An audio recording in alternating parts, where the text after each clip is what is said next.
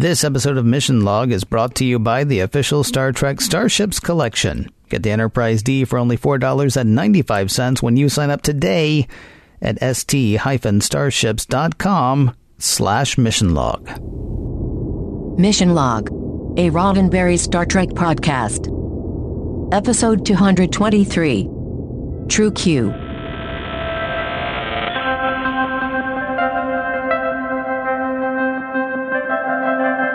Welcome into Mission Log, a Roddenberry Star Trek podcast. I'm John Champion. And I'm Ken Ray. Each week, we watch an episode of Star Trek, taking it apart for messages, morals, and meanings, and seeing whether the whole thing holds up. This week, True Q.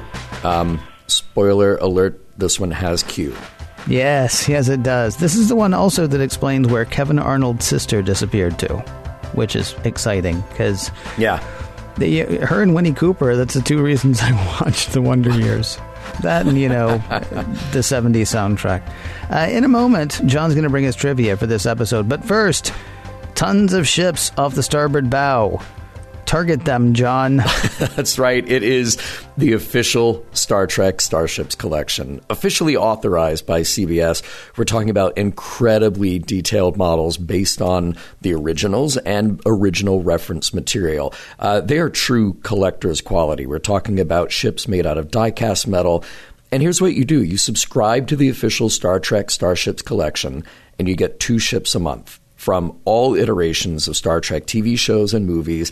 And it's not just the ships that you get. You also get a magazine filled with production notes, design notes, and in-universe information about the ship. Plus, you get a digital download of the magazine, which not only gives you access to even more information online, it lets you keep the physical magazine as close to new as possible. And you get all of that for $20 per ship. 2 ships a month, 2 magazines a month, 2 digital magazines a month, $40 a month. Plus, you get extra surprises the longer you stay subscribed. And you can start your subscription at a ridiculously low price. Get the Enterprise 1701D. That's the starship with all the puppies on it. The puppies. Get the Enterprise D and its accompanying magazine for $4.95 to try it out. And can I just point out something that we've actually not talked about in a while? Well, because we haven't talked about these ships in a while, which means we haven't talked a lot about how much we love these ships. Because I'm looking at them right now on my desk. Yeah. And I'm full of love for these ships. Indeed. As well you should be, and as well anyone, I think, who signs up. At the very least for the one. At the very least, just trying out the one. But, yeah, I think anybody who signs up for them is going to love them, too. You're going to get one, and you're going to want more. The address is st-starships.com/missionlog. st-starships.com/missionlog. Try it out. You will be supporting this show, and you'll be building your collection, and it's completely risk-free, guaranteed. The address again is st-starships.com/missionlog. And a big thanks to Eagle Moss for sponsoring this week's show.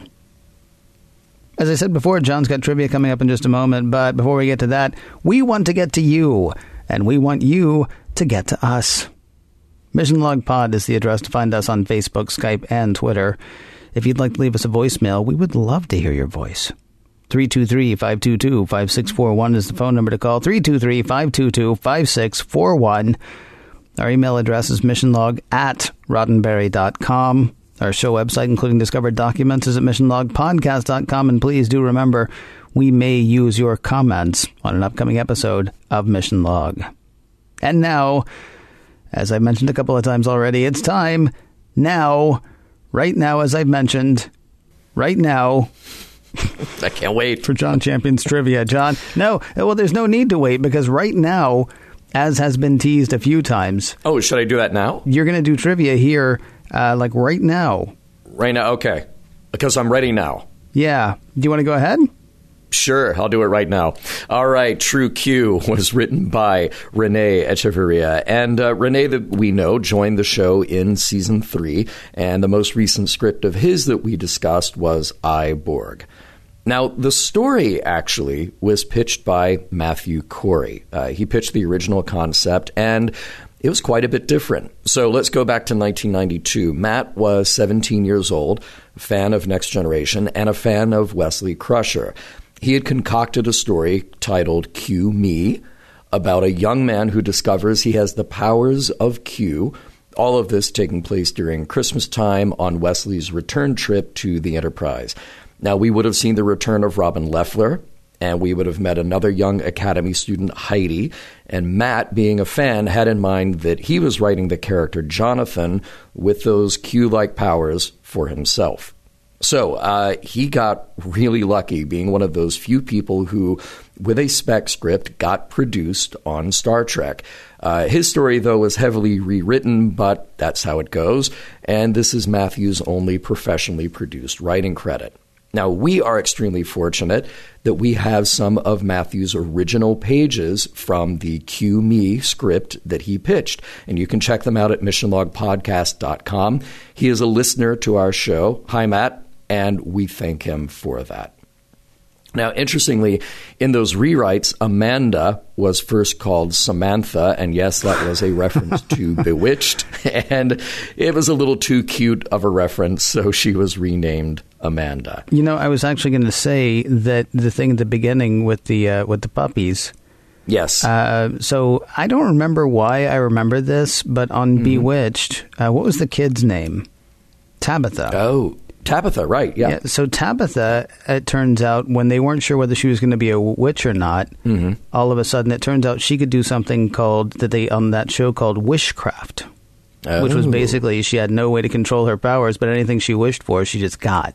Oh, and that's exactly what happens with Amanda at the beginning of this episode, where she wishes she could have like 12 dogs, and then boom, she has 12 dogs. Right. Yeah. Right. So interesting to hear that there was a definite Bewitched tie-in, not just an accidental or, coincidental tie-in, it seems. Yeah. So they thought, it's a little too much. So can't do that. The episode is directed by Robert Scheer, and Ken, a major piece of trivia. I know that this has been eating you up inside. In this episode, Gates McFadden has lost the wig. Oh, wow. So we are seeing her hair again, starting with this episode. And that's from now on? Yes. Okay, cool. Glad we got that out of the way. Hey, we are back in the Argolis cluster. Argolis, of course, is a region of Greece, and it was a seat of power during the Mycenaean period. And we were here last in space, not Greece, in the episode I, Borg. And we have a missing scene for this episode featuring more puppies. More puppies? Yeah, well, we have a puppy, and in this scene, it's a real puppy, not a group of them manifested by Q powers. Deanna Troi drops by Amanda's quarters. This would have been right after the moment that Amanda saves Riker in the shuttle bay, and they talk about Amanda trying to figure out what she wants to study, and Deanna brings a crewman's puppy that needs to be looked after for a few weeks while that crewman is on a mission. So, yeah, crew members are raising dogs on the Enterprise. Or leaving them with the ship's counselor. Sure. Because that's what you do. Or just, rematerializing them whenever they feel like they need to feel the responsibility of taking care of a living animal. All right, guest stars. We have John Delancey back as Q, of course. And here's a fun one. So we heard from listener Jared, who is a producer now at Home Shopping Network. One of their on-air hosts is Shannon Fox, but in 1992 she was Shannon Lynch, and she is the young woman who Riker sits down to chat with in 10 Forward. So Jared is a fan of Next Gen, and he kind of recreated a shot from that episode in their office where he's sitting across a small table from Shannon. It's really cute. It's really nice. So thank you, Jared, for pointing that out. And, of course, we welcome Olivia d'Abo as Amanda. Now, Olivia already came to the business with a family pedigree in entertainment. Her mother, Maggie London, appeared in 2001: A Space Odyssey, among other movies. Her father, Mike d'Abo, was in the group Manfred Mann in the late 60s. And her cousin, Miriam d'Abo, appeared in the Bond film The Living Daylights. So Olivia has a long and illustrious career herself, but she may be best known for playing Karen Arnold in The Wonder Years. She was also in Wayne's World 2 and just so many other cool projects, including a huge number of voice acting gigs. Captain's log. All of a sudden, it is apparently my job to welcome students on board the Enterprise. Next thing you know, I will be expected to peel potatoes or something. Prologue. Amanda Rogers is an honor student with an internship on the Enterprise. She'll be working under Dr. Crusher, serving in several positions, trying to figure out what she wants to do with her life. She's whip smart, having beaten hundreds of people out for her position on the ship. Also, she seems to have magic powers. Witness the suddenly appearing and disappearing puppies. Act 1. The Enterprise is on its way to Tagra 4, a planet beset by ecological disaster. Amanda Rogers is testing a bunch of tricorders meant to be used on the planet. In conversation with Dr. Crusher, we find out that Amanda's parents are actually her adoptive parents. Her biological parents died when she was very young, and she remembers nothing about them. Taking the tricorders to the shuttle bay, Amanda learns more about Tagra 4. The eco-disaster they're experiencing is Tagran-made. They've polluted their atmosphere, something terrible. They can't clean their atmosphere, they can only keep it from getting worse. As Amanda surveys the shuttle bay, she sees Commander Riker. She also sees a container fall on a collision course with Riker's noggin. And once again, she can do magic. A wave of her hand and the container goes flying, safely away from the commander's cranium. Unnoticed by anyone, Amanda has saved Riker's life.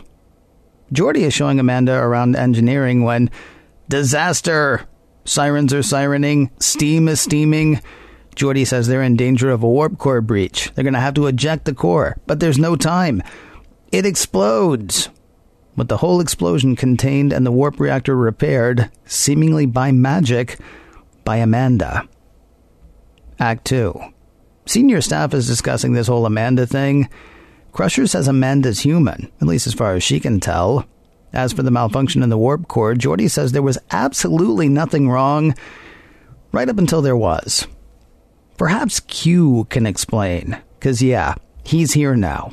He caused the malfunction in the warp core to test his theory, that Amanda is Q. Her biological parents were. They took human form to visit Earth, had a kid, died in an accident. Amanda showed no sign of being Q, right up until she did. Now, Q is here to instruct her on the proper use of her powers. You know, to make sure she doesn't accidentally end herself. Or the galaxy. When that's done, he'll take her back to the Continuum. And Crusher's like, whoa, hey, Amanda has plans and it has to be up to her. And Q is so bored by that. He says he and Picard should talk alone, and with a snap, the two are in the captain's ready room. What Q would really like from Picard is an introduction to Amanda. Let her know that she can trust him. Because, you know, Picard totally trusts Q. Still, he gets the need to do this, and do it properly.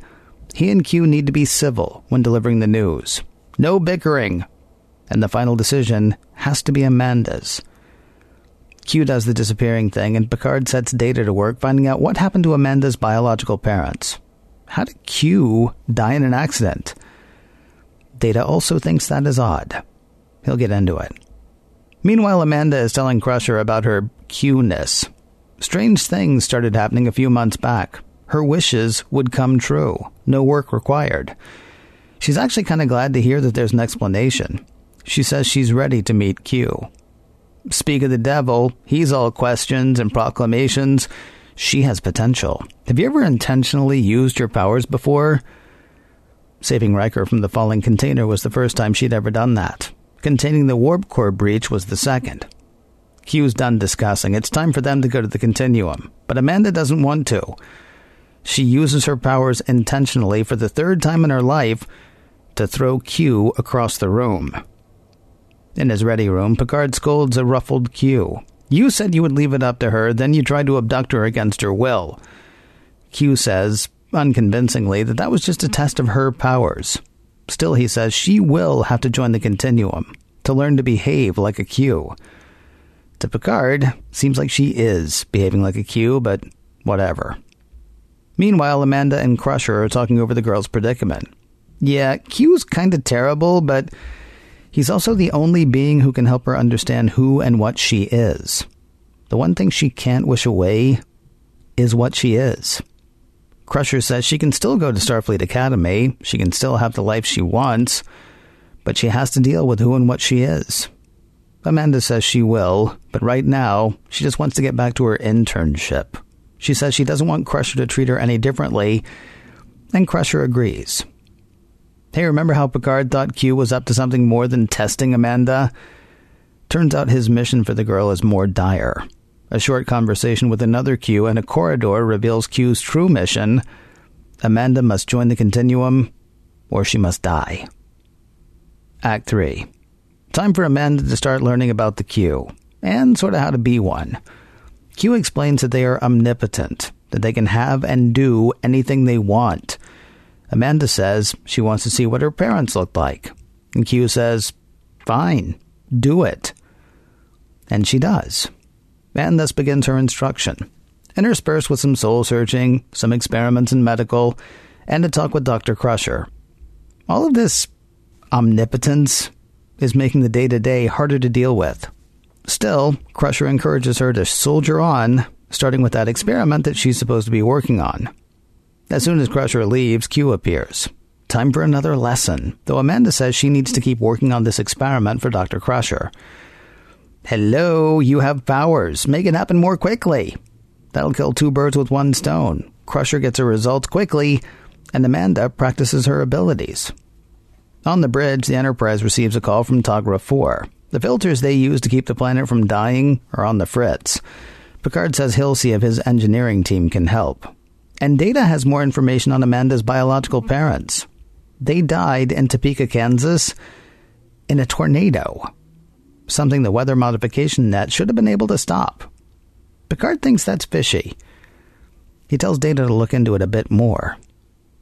Back in the lab with Amanda and Q, Riker stops by to ask Dr. Crusher a question. She's not there, but Amanda says Riker can wait for her. You know, if he wants to.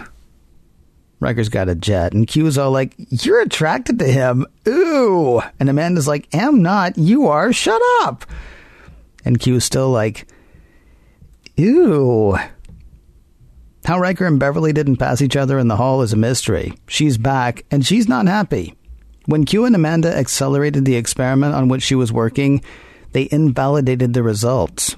Now it'll have to be done all over again. Q and Beverly go round about whether Amanda should be treated as a human or allowed to use all of her Q-given abilities. Finally, Q agrees to stay out of Crusher's business after he changes Crusher into a dog, and Amanda changes her back. Act 4. Data's dig into the tornado that killed Amanda's parents yields more mystery. Recorded wind speeds were 3 times more powerful than they should have been for a funnel of that size. Below decks, Q and Amanda are working on her teleportation skills.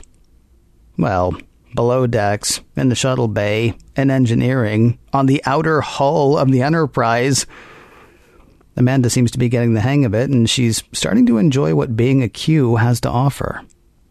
At dinner with Troy and Dr. Crusher and Ten Ford, Amanda sees Riker. Remember when Q said that she was attracted to Riker and she denied it? Yeah, she lied. She invites Will to join them, but he has other plans. Like a date. 1 table over from Amanda, Crusher, and Troy. Amanda is distracted. Then she and Will are gone.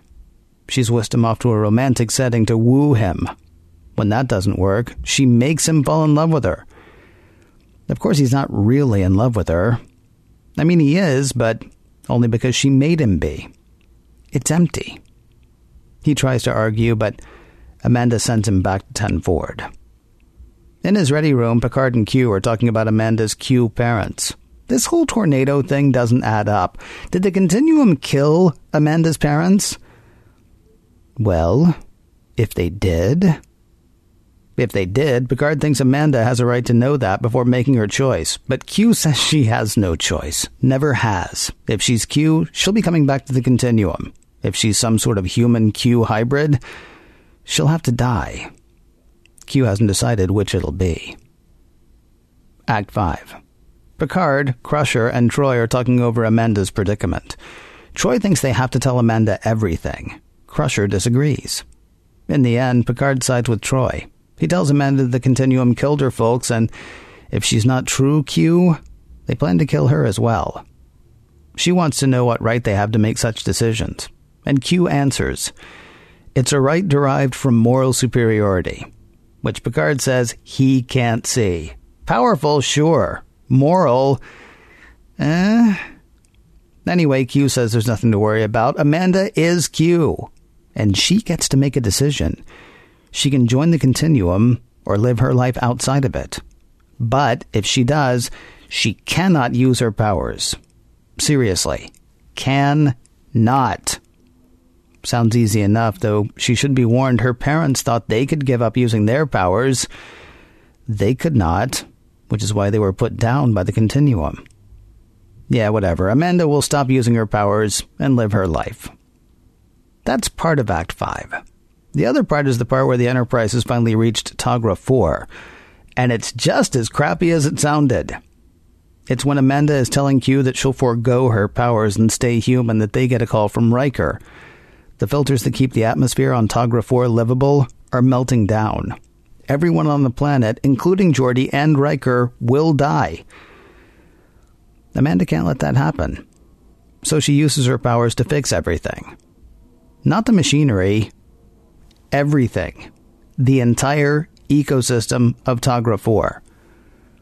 She is who she is. And she is Q. She'll join the continuum after she visits her adoptive parents, try to make them understand. And with that, she and Q are gone. The end. So one thing real quick I got to say about Q. He's going to take her by surprise and make her realize Amanda. He's going to tell her right away he can't wait another day, Amanda. Now, Riker is going to say it like a man and make her understand Amanda. You and I. Sorry. I don't know the rest of the words. I know that's the next part. I think that we can't wait, if memory serves. But yeah, it's interesting. You went with Amanda. I like that. I've had True Blue in my head. Oh, all right. By also Madonna. Acceptable. Yeah. Except it's right. True Q, baby. I love you. It's right. True love. Oh, baby. Yeah. Listen, you've done something bad. I mean, maybe it's good. I don't know. You've raised puppy awareness in Star Trek to a level that is borderline worrisome among our listeners, I think. No, not worrisome at all, because this means one of two things. That you can just replicate puppies at will, which is a weird thing and needs to be dealt with if we're, projecting this happening in the 24th century, or there's a Petco somewhere on the Enterprise that has not been accounted for. Yeah, I think there's an ASPCA on the Paramount lot is really the thing. It's like, and then at the end of the episode, it would have been Patrick Stewart saying, would you like to adopt this little fellow? Right. Right. Please spay and neuter your pets. Exactly. Make it so. Well, not yourself, but, No. Have it done. Yeah. No, I'm saying not yes. Please do it. Please have it done. No, right. Yeah. Yeah, no, as for yourself, that's your call. But again, probably you shouldn't do that on your own. Sure, I would hope not. Yeah. Really, my hat is off to Riker that he manages to meet the new female guest star this week and does not immediately start making out with her. Yeah, how old is she supposed to be, though? That's my question, because, so she's got this internship and she won it over hundreds of people, and then we find out she's been accepted to the academy. Because I would think you go to the academy and then you get the internship, it would seem to me. Yeah. Yeah, they refer. I think they refer to her as being 18.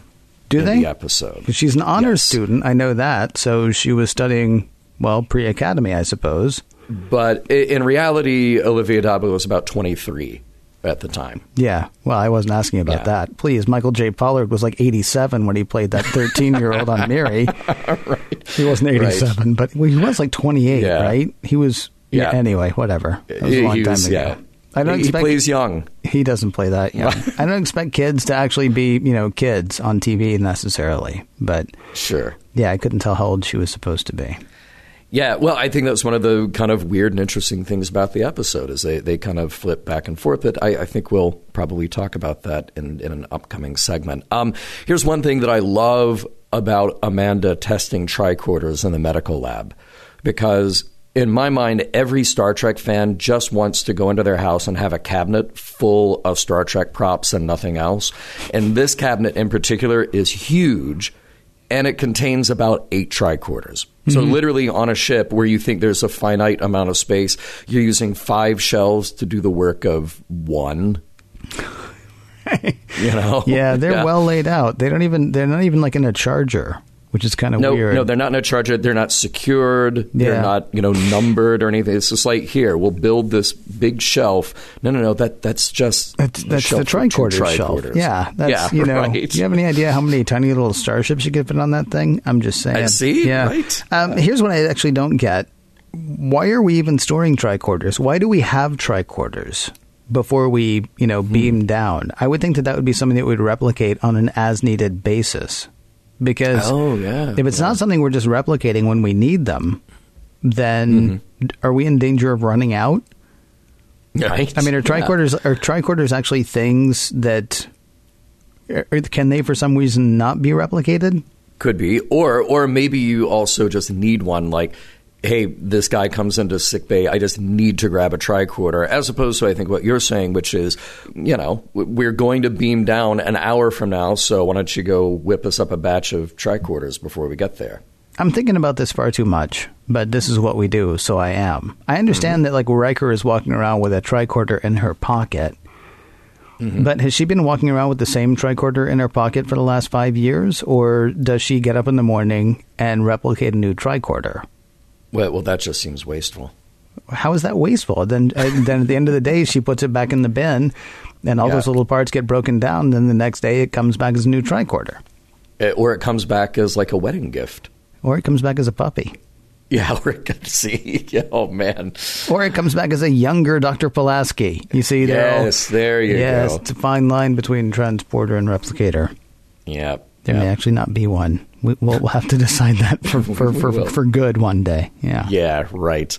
A small bit of dialogue about the environmental disaster. Crazy they didn't curb their emissions when they had time to do that. They're just gonna try to fix the symptoms rather than the root of the problem. Hey, at least they're trying to fix the symptoms. That's true. That's very true. Sorry. Not just going la la la la la. No, we're yeah, I've had this cough since I was born. Don't know why that is, but pretty sure it'll be fine. Yeah, as long as I wear this thing around my neck, the inhaler, that makes it all better. Yeah, that guy freaked me out, by the way. Not because of his cough. Every time I saw him, so what did he have, like 6 nostrils or 4? Mm-hmm. Was it 4 or 6? Yeah, he had a lot. 4. Yeah. But the way it was, it was good makeup. It was well done. Because every time I looked at him, I thought, is there something wrong with my eyes?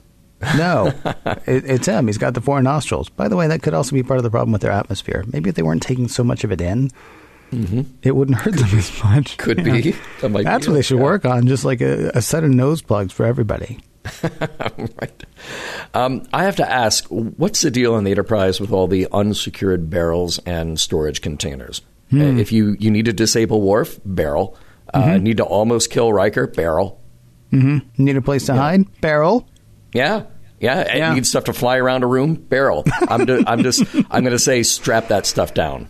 Yeah. I understand what you're saying. I will say, Q hiding in a barrel I didn't buy. Unless he has to start her in sort of a linear way, like he's okay, we're going to play hide and seek, and he has to think, okay, she's somewhere between 15 and 18 years old. She's going to have a very sort of like human kid idea about the kind of places you could hide, right? Yeah. Because he actually tells her when he's hiding in the reactor that she's thinking in a very human way. Right. Like, wouldn't even think to look in the reactor because it wouldn't occur to her that she can stick her head, in the reactor. Yes. As far as effects go, Q hiding in the reactor is absolutely terrible. Oh, yeah. But the two of them standing on the hull of the Enterprise, the outer hull of the Enterprise, is wonderful. It was like a surprisingly good shot. And I sort of was wondering, like, okay, is that scale right? And where are they in relation to each other? And where are they in relation to whatever? But there was really just something beautiful about that shot. I don't know if it was that Olivia Dabo sold it. I don't know if it was the way that the shot was composed. There seemed to be a certain amount of wonder in her reaction to, standing on the outer hull of a spaceship that's going, however fast it's going. Right. And it also was a good illustration of how awesome her powers are, how awesome her ability is, that she can actually stand outside of everything that anybody else can see or do, and take that in. It was that was actually a fantastic shot, which was great because it almost makes you forget how bad Q sticking his head out of the reactor was.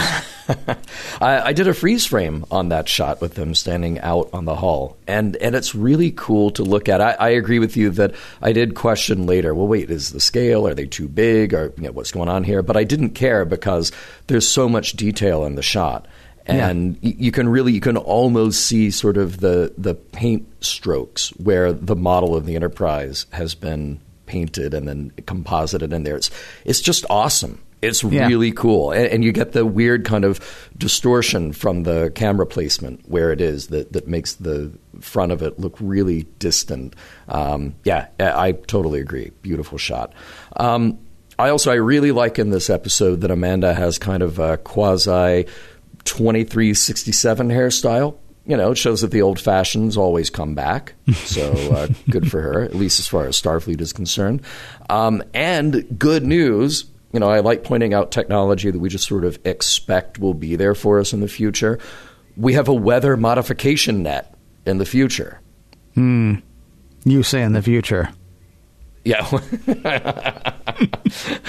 So very excited about that. Yeah. I mean, that does seem like a totally typical thing that we would do, right? Mm-hmm. Yes. It's sort of like what you talked about with the skin grafts a couple of weeks ago and things like that. At the same time, part of me wonders, how'd that go for the first couple of years? Yeah. Right. Yeah.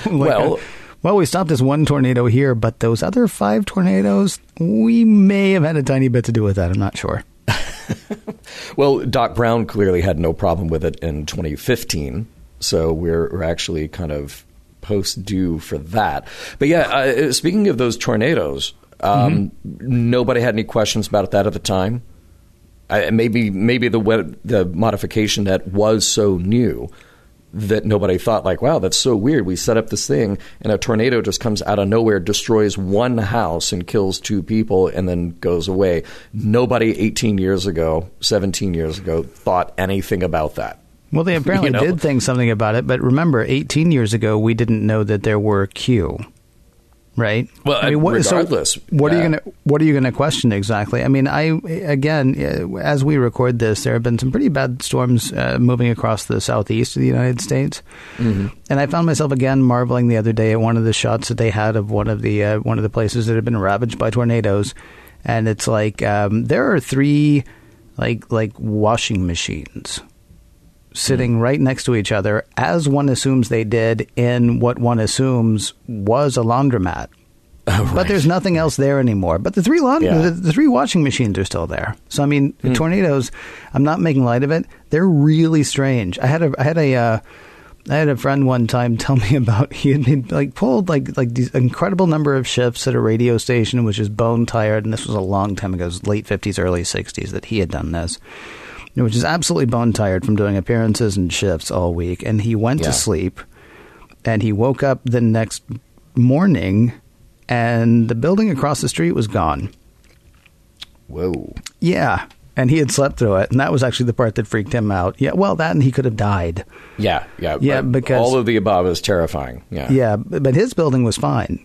And the tornado was over there. And the other thing I'll say really quickly, I mean, there was enough weirdness about this tornado that people said, yeah, okay, so the wind speeds are actually 3 times faster than it should have been for a funnel that size.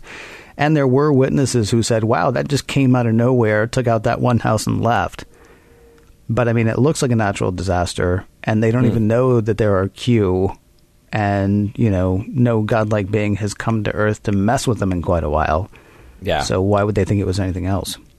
All right. Well, now I know to blame Q. Hey, quick thing. There's this line that Q has to Picard regarding Crusher. He says, Crusher gets more shrill with each passing year. And then 15 minutes later in the episode, he turns her into a dog. So, I'm not saying it's time for a mission log sexism talk, but...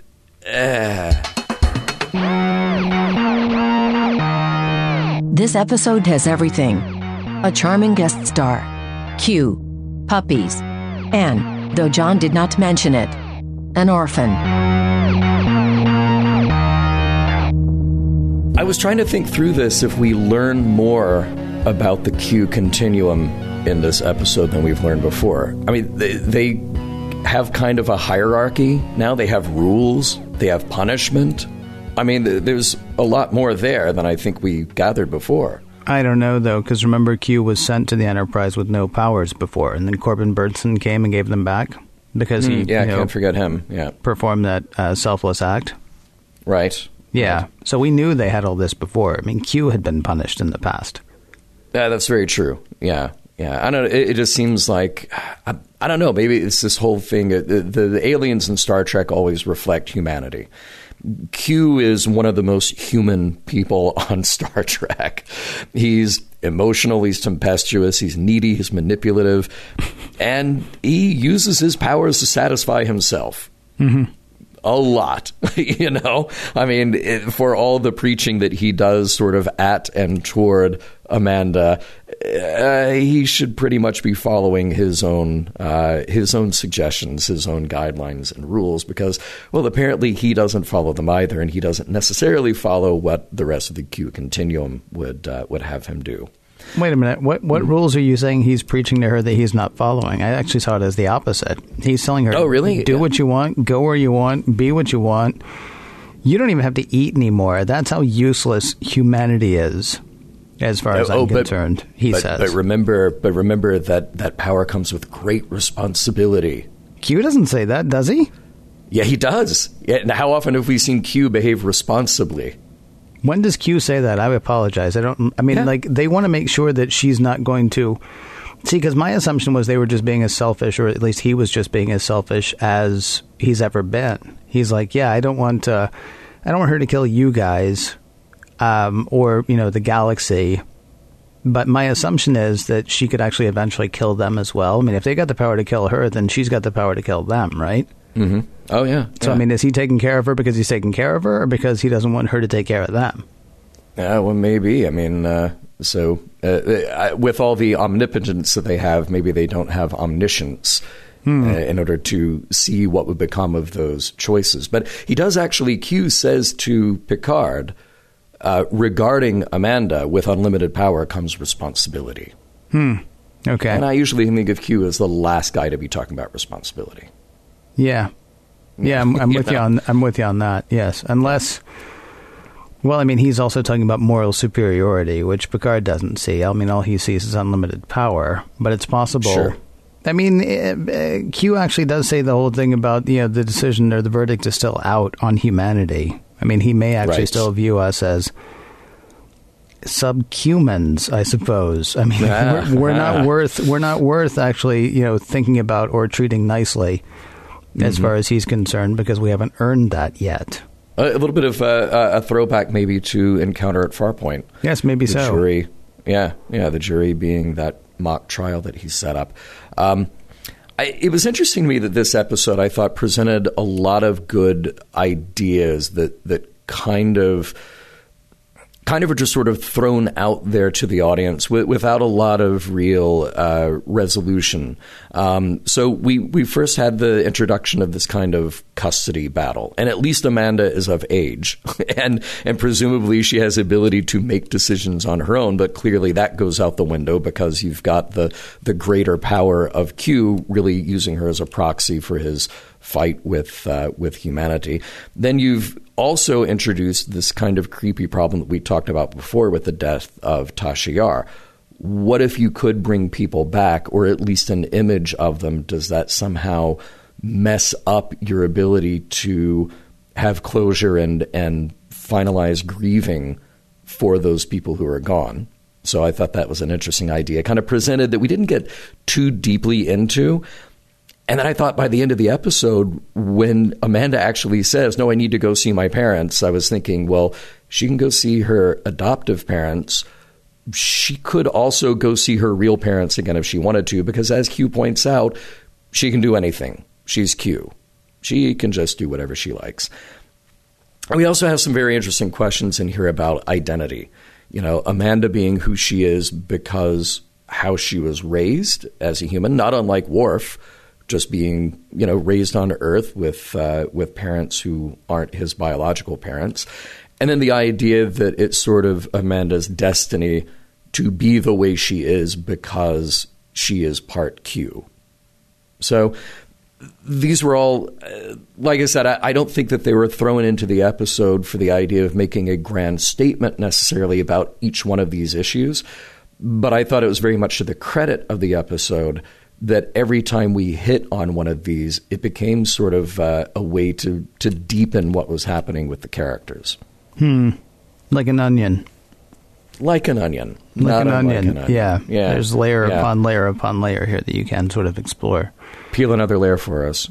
Well, I have a question. Did you think of Charlie X in this episode? You know, not really. I mean, the parallel, I think, is definitely there, but I didn't really think about that until you mentioned it. I was reminded of a couple of things in this episode.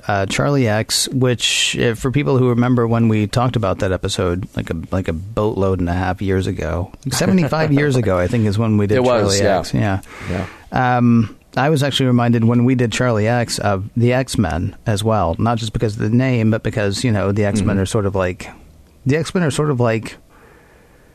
a teenager coming of age story times 50, right? You've got all these hormones raging, you have all these feelings, you just kind of want to go out and blow up the world, or you just kind of want to cut through a bunch of the crap in the world and, you know, and fix things or change things or do things the way you want to do them, which was sort of a Charlie X thing as well. The other thing that I was reminded of in this episode, though, was something that a friend of mine told me about the movie X-Men 2, or X2, excuse me, X-Men United.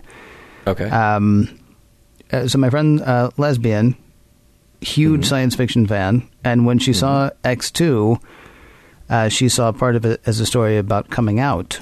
When one of the kids in the movie says that he's a mutant, his mother says, "Have you tried not being a mutant?"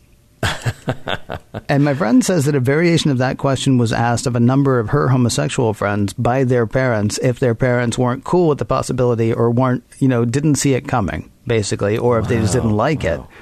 So basically they were just being, well, have you tried not being gay? You know, which is like, you know, I don't know what the answer to that question is, but anyway, that's what she saw in that particular thing. When we talked about Charlie X, we talked about the sort of coming of age story that it was, except instead of being led to, like, you know, decency or being helped or being raised, Charlie was basically just, you know, sent to an island of misfit toys, right? So while this was reminiscent to me of both Charlie X and what my friend saw in X2, I mean, it's kind of a coming of age story in a way. Once Amanda knows what she is, then she can't stay who she was, right?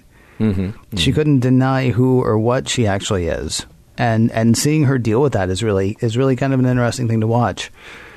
I said earlier that the shot too of her and Q standing on the hull is wonderful.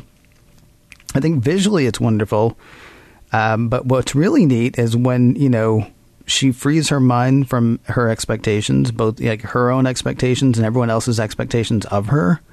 When she's able to move around outside of those things, then she's able to literally move outside of what anybody has imagined, both for her and by herself.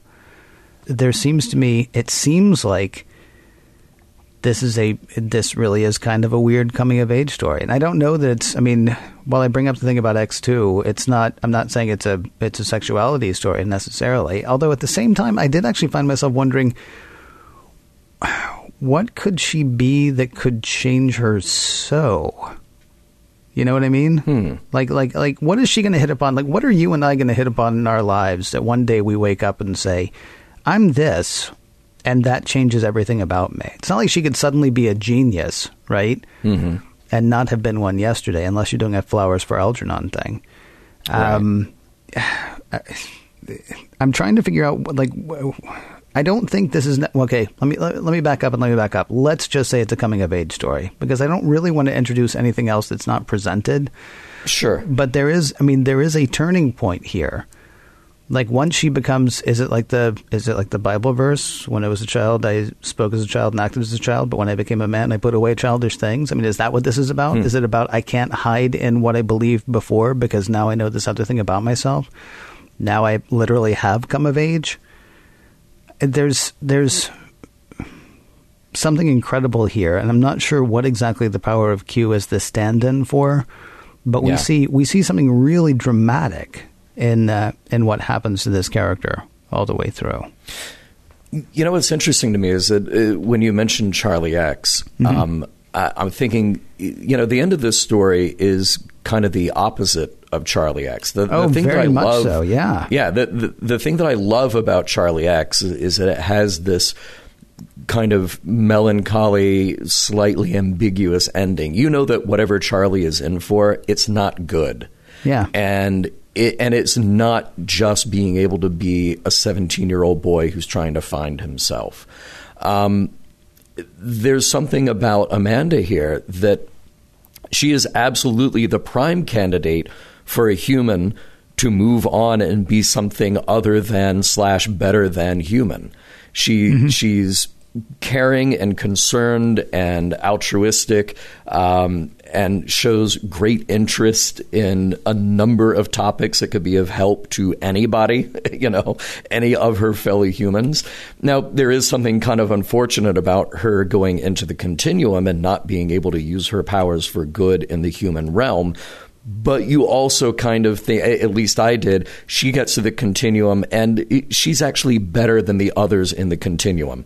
If everybody else there is like John Delancey and Corbin Burnson, not the people, but the characters, you know, then she's got at least a leg up on them because she has, as Picard put it, she's got this moral core that they clearly don't. They've been jaded by the eons and eons of being these omniscient, well, not omniscient, but omnipotent beings. So there is something almost hopeful about the end of this episode, even though the human world loses Amanda. But again, as we said, as Crusher says, well, she's Q. She can do anything she wants. She could come back, which actually led me with the question, well, if she's Q and she can do anything that she wants, no, really, truly, she can do anything that she wants. She could just say, like, yeah, I got to go to the continuum for 5 minutes, and then I'm going to come back. Yeah, you see, I actually, when you just said a minute ago, we lose her to the continuum and now she can't go around and help everybody. I'm trying to figure out why exactly. And does that, I don't think it intentionally says anything about it, but is it like, is it like once you get powers, then you don't really care so much about everybody else? I mean, I'm not saying that that's what they're saying here, but there's a fantastic... Eddie Izzard says, what is it? He's got this thing where the baby Jesus is visiting Santa Claus. And Santa says, ho, ho, ho, baby Jesus, what do you want for Christmas? And Jesus says, I want peace on earth and goodwill towards men. And Santa says, well, how about a clockwork train? And Jesus starts playing with the train. And he doesn't really think about the peace on earth anymore.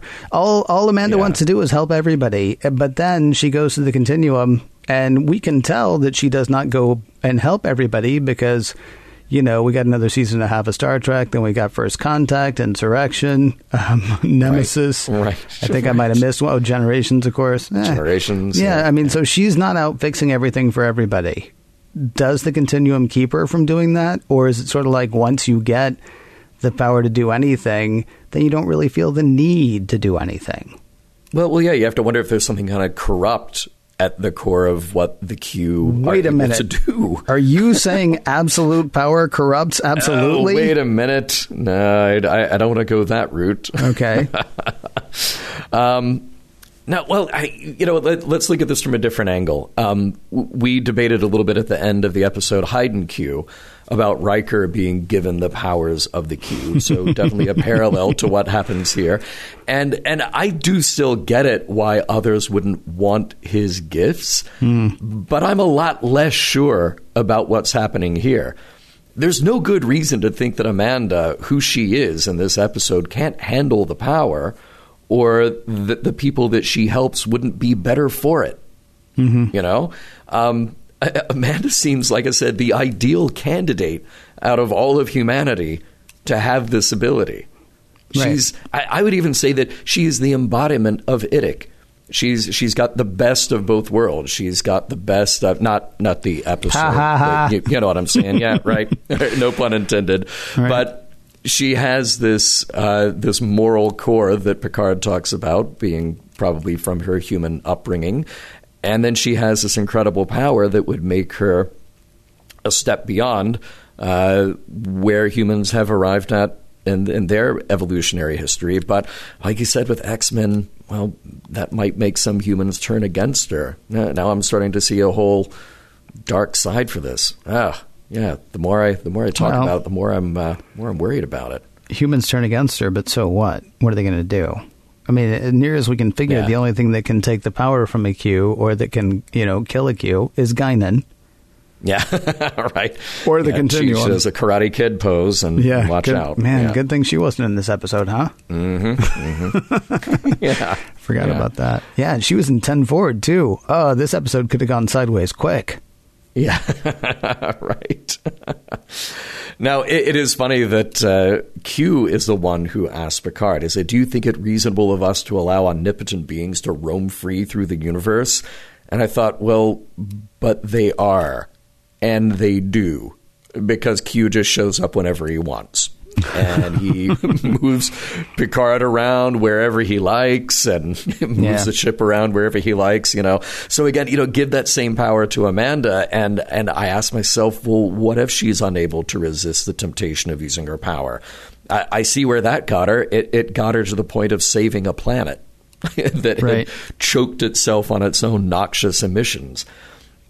I also wondered if maybe there was an option here for a Superman 2 resolution. Just take away her powers and let Amanda live as a human. We didn't present that, but Superman did it for Lois. Why can't Amanda do it if she wants to stay on the Enterprise? It didn't work out well for Superman either, did it? No, he had to get those powers back. He had to get those powers back, exactly. Yeah. I mean, I don't think, well, obviously for this story, that's not going to happen. You're not going to give her that option. But I mean, this is the whole thing of growing into what she's actually able to be, right? Look, I mean, we would have been back in the same position as we were with Riker in Hide and Q. Well, maybe not even that, though. I mean, all she really wants to do is hide in safety. The more I talk about it, the more I think this is just a coming of age story. All she wants to do is hide in the things that she's always known and hide in the things that she's always, expected. And there are people who do that for their whole lives. It's not just about, well, I turned 18 and so I whatever. I mean, there are people who think they know how their lives are going to be and they live their lives that way. And then there are other people who look outside. Mm-hmm. And I'm not, and both are fine. Both are great, but the thing is, once she suspects that there's more, once she suspects that there's more that she could be and that there's more that she could do, once she actually not even suspects, once she knows that there's more that she could be and that there's more that she could do, there's no going back at that point. I mean, she has to go ahead and live into what that is. Hey, I want to get your take on another scene here. Okay. The scene with Beverly and Amanda chatting in the medical lab. Do you think Beverly was on the level when she said she had no idea what she would do if she could make any wish come true? I think she was on the level initially, yes. Yeah. I think she immediately, she immediately goes to the altruistic answer, because that's sort of her. That's almost everybody's default position, right? Yeah. Yeah, peace on earth, goodwill towards men, again. And miscongeniality, world peace, right. World peace. Right. Yeah. Right. So, I mean, I because we don't really think about it because we don't really have to think about it. And then when Amanda does, put the question to Beverly harder and says, no, seriously, you can do anything. Like, would you do this one thing that it seems to me would be the thing that you would want most in the world? I think Beverly's actually on the level when she says, man, I don't know. Yeah, I mean, it was interesting because at the beginning of the episode, she talks about how she misses Wes. And we kind of have a little bit of an uncomfortable moment when she talks about Jack being dead. But then it's only minutes later that they're having this conversation because now Amanda has the power of the Q. Well, what would you really do if you could do anything? Oh, well, heal people. Yeah, done. Right. No, we just had a very deep conversation a few minutes ago, and it was about other more pressing issues.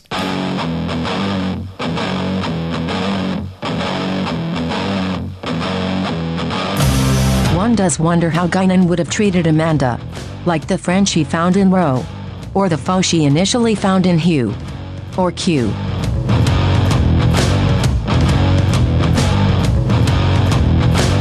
The episode, True Q. The questions.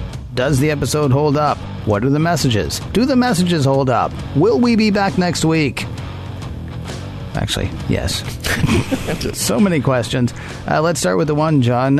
Does this episode hold up as far as you're concerned? Yeah, it partly plays out to me like an early Next Gen episode, but it also has a little more gravitas than I first expected. That's why I mentioned in the last segment that I was so happy that there were all of these compromising layers that just added a little bit more and a little bit more to the character and to the story. I thought that was really well done.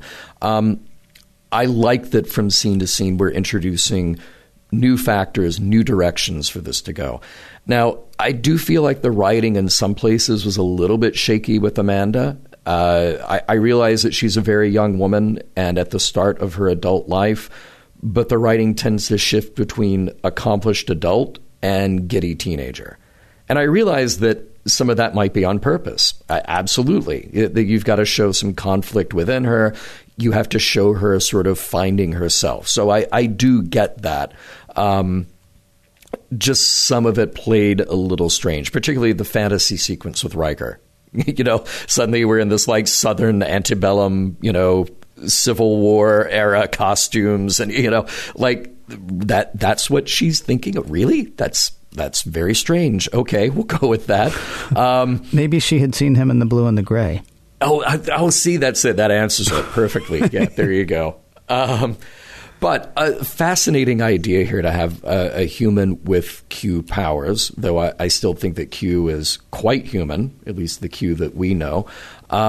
And I cannot wait to learn more about Amanda and see her again in all the future episodes where she comes back and talks about her experiences in the Continuum and really helps humanity with these powers. Yeah, I'm actually looking forward to her bringing Vosh back at some point too. Oh, see, that'd be wonderful. Because I assume that she's still hanging out with the Continuum or something. Sure. Yeah, it's interesting. You bring up we didn't even talk about the whole fantasy segment in there, but there's again something about preconceived notions or expectations or something like that as well. I mean, she sees Riker, she falls in love with Riker, she thinks the best thing in the world would be to be in love with Riker. And then once she's actually able to make that happen, she's like, no, this isn't working. Now, of course, it's a very quick realization. Yeah, she doesn't work for it. She doesn't live through it. They don't actually fall in love. She just makes it so they are in love. But, that sort of ties in again to, I think, you have ideas of what you expect things to be or how you expect things to be. And then, I don't know, if you look outside of those things or if you think there might be something different to life than just what was expected of you or what you expected, then there's a chance that you'll find those things won't necessarily work for you. Mm-hmm. Anyway, that's sort of, forgive me, that probably should have been in the last segment, but we did not even hit on that whole exchange between Amanda and Riker. Yeah. Well, she's a very fast learner. So there is that. We got that about her. We got that established way up front. Yeah. So, but yeah, I just think it's an entertaining episode. Maybe one more round in the writer's room would have even lifted the drama a little higher. But, Q episodes are kind of great anyway, just because John Delancey is so much fun in that role. Yeah. And Olivia d'Abo is terrific in this. She's so engaging. She's so likable. And like I said, if you're going to pick a character to have Q-like powers, well, she's the one. Sorry they took her away. Yeah. You know? Yeah, I'm with you. I think I probably actually like this episode a tiny bit more than you do, it sounds like. Mm-hmm. I'm not sure why exactly, because I think we both... Yeah, I'm not sure why exactly. If there was anything about the episode I didn't like, it was how automatically welcoming everybody was to this kid. That's about the only thing. Right. I mean, Geordi had so much more time for her than he has for, you know, his Reg engineering. Barclay. Yeah, right. Well, I was trying not to say the name, but yes. I was like, you know, if Reg had come in saying anything, Geordi would have been, well, we assume rolling his eyes because he's got the visor, so you can't tell for sure. Right. But yeah, you know, she comes in, it's just like, you know, hey, let me roll out the carpet. Let me show you everything. Let me talk to you a very long time about a bunch of stuff. Everybody's incredibly welcoming, but, you know, she's guest star of the week, so I get that. Yes. The fact that some like intern in one section of the ship is going to have a big meeting with the captain as soon as she gets there. Right. Yeah, but that's a small thing to me. The rest of it was actually, the rest of it I felt like held up pretty well. Yeah. What about messages? See, I was going to ask you. You know, there's a lot here that's explored. It's kind of funny to me, and I'm glad that Q actually calls out Picard on the speechifying, because the Picard speech is basically the message of, hey, humanity's better than aliens. Yay. We have a moral core and you don't. So look at how much better we are than you. But there is something very truthful about that moment. There's something about Picard calling out Q on having power, but not having the good moral sense on how to use it. So there is something that the Q can actually learn from and benefit from humanity. I think there's a bit of a human rights / pro-diversity message here, being who you are. We kind of touched on that. I think that's definitely more of what you got out of the episode. I mentioned the with great power comes great responsibility, or so I've heard elsewhere. I think that phrase has been kicked around a little bit. But, you know, more importantly, just because you have power doesn't mean you should use it. That's sort of the weird thing about Q, is that yes, they have power, but again, they don't seem to have the omniscience to know where using their powers will always lead. So even they seem to be stuck by this in some places. And I think the other thing that we've derived from other Q episodes is that whatever it is, you have to earn it. So if it's power, you have to earn it. You have to learn to get yourself there. And in this case, not only does Amanda kind of learn that, but in that weird fantasy sequence with Riker, she also learns really quickly she kind of has to earn it if she's going to have a relationship with somebody. You know, she's got to earn love rather than just sort of manifesting it out of the air. Sort of like puppies. But you have to earn puppies. I like that. Yes, you do. Because with puppies comes great responsibility. I know that you know that. That's very true. It's very true. What else? The problem is all of the coming-of-age stuff I was talking about in the last segment, I know I wasn't terribly succinct on it, so it's hard for me to boil that down into just a message or two. I mean, unless you want to go that, I can't remember, there's some country song, Everybody's Got to Grow Up Sometime, I guess. Although I don't necessarily think that's, maybe that's not even the truest thing to say either. Maybe, what is it? To thine own self be true. Maybe that's really what it is. I mean, Amanda knows that there is more for her. Amanda knows that there's more she can do. And once she knows that there's more that she can do, then she comes to think that there's more that she should. There's only so much you can hide about yourself from yourself, maybe. I don't know. I mean, I really got caught on the coming of age thing here.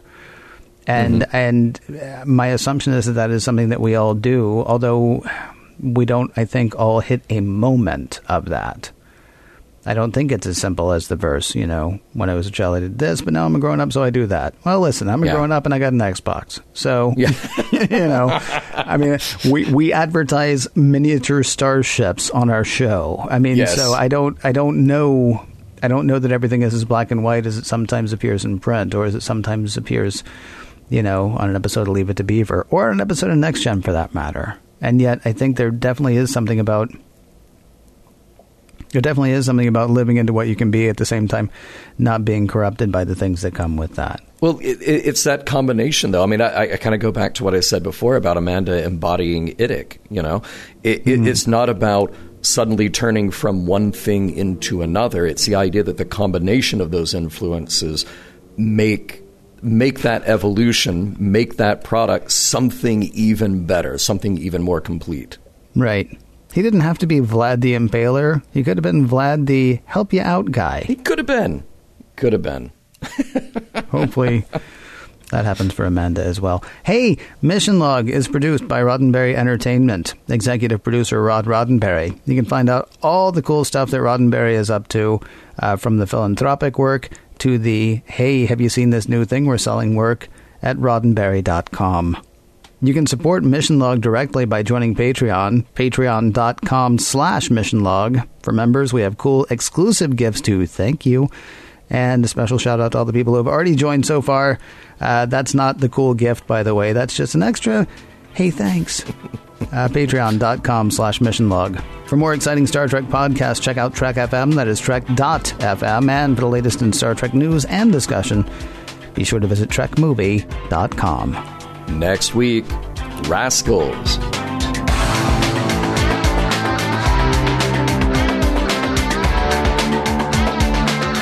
Some of the music for Mission Log provided by Warp 11, online at warp11.com, and from the album Messages by Key Theory, free to download at kitheory.com.